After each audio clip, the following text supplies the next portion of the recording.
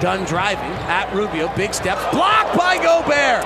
Crowder picks it up. Leaves it out for Ingles. Gives to Donovan. Oh, no! Don't do that, Donovan! That's not fair! A right-hand cock and hammer! This is Derek Favors. Here's your Jazz Game Rewind. Hey there, Jazz fans. I'm Tyler Lance. Thank you for tuning in to another edition of Jazz Game Rewind. In a huge game for playoff seeding, with teams seeded 5 through 8 in the West, only separated by one game coming into today, the Jazz were able to blow out the Bulls. Final score, 114-83, as from the opening tip, this game was never really in question. The Chicago-style beatdown started early on in the game. We will take you courtside to David Locke and Ron Boone early on in the first quarter. Jazz lead it 15-8. Pass down low, knocked away by O'Neal, but right to Lopez. Lopez, with his ragged hair and his big beard, drives, throws up something. I have no idea what it was, but it went high in the air, well away from the rim or the glass. If it was an air ball, it missed by 5 feet, and the rebound gets tipped out of bounds to the Jazz. It's one of those shots where you're trying to draw the foul. I can't imagine being that bad, David. That was my job terrible. is only to describe what happened, Ron. He threw a shot up from the left block behind from the basket, 5 feet out. It went end up on the right block 8 feet away. Donovan driving, has a step on Dunn, underhand scoop and a score. At the window for Donovan, he's 2 for 2. Chris Dunn to the front court, college Paul Villanova, 5th pick of the draft by the Minnesota Timberwolves, part of the Jimmy Butler trade. Markkanen driving, fading off the glass and scored it. Oh, beautiful.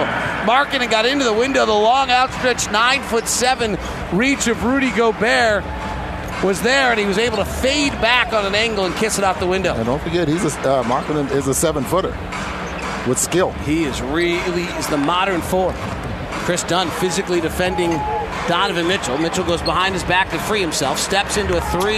Good. Donovan Mitchell with 8 points here in the early going. He's had big first quarters throughout this trip. 20-10 Utah. Chris Dunn.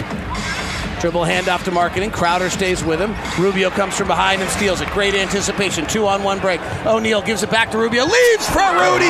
Gobert. Boom, pow. Rudy Gobert. Timeout, Jim Boylan. Head down, left hand on hip.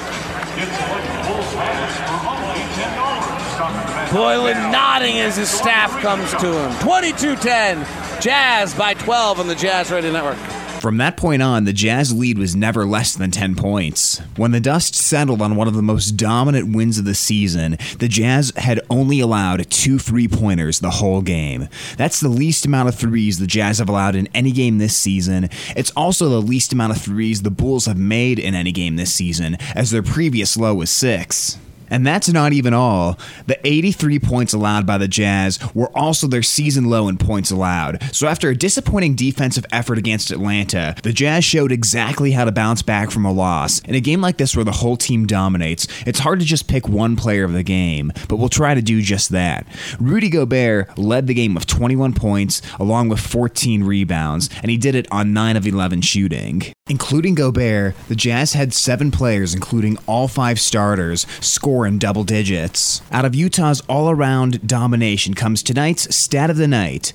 The 70-36 lead the Jazz took into the locker room at halftime is their largest road halftime lead in franchise history. And to add to that, it's the second largest margin the Bulls have faced at halftime in franchise history, and both have come this season. They also trailed the Warriors by 42 at halftime on October 29th. Up next, the Jazz return home to Vivint Smart Home Arena on Monday night as they take on the Phoenix Suns, tip-off at 7 o'clock. Make sure you head on over to UtahJazz.com and secure your tickets today. And if you want to relive tonight's action, make sure you check out David Locke and Ron Boone on the postcast, as well as David's Emptying the Noggin, both available on LockedOnJazz.net. That does it for this edition of Jazz Game Rewind. I'm Tyler Lance, signing off and saying thank you for tuning in. Markkanen drives to the basket. Gobert swats it directly down. Picked up by Mitchell. Fast break. Rubio baseline drive. Swirls around to Rudy, who finishes it off with a layup.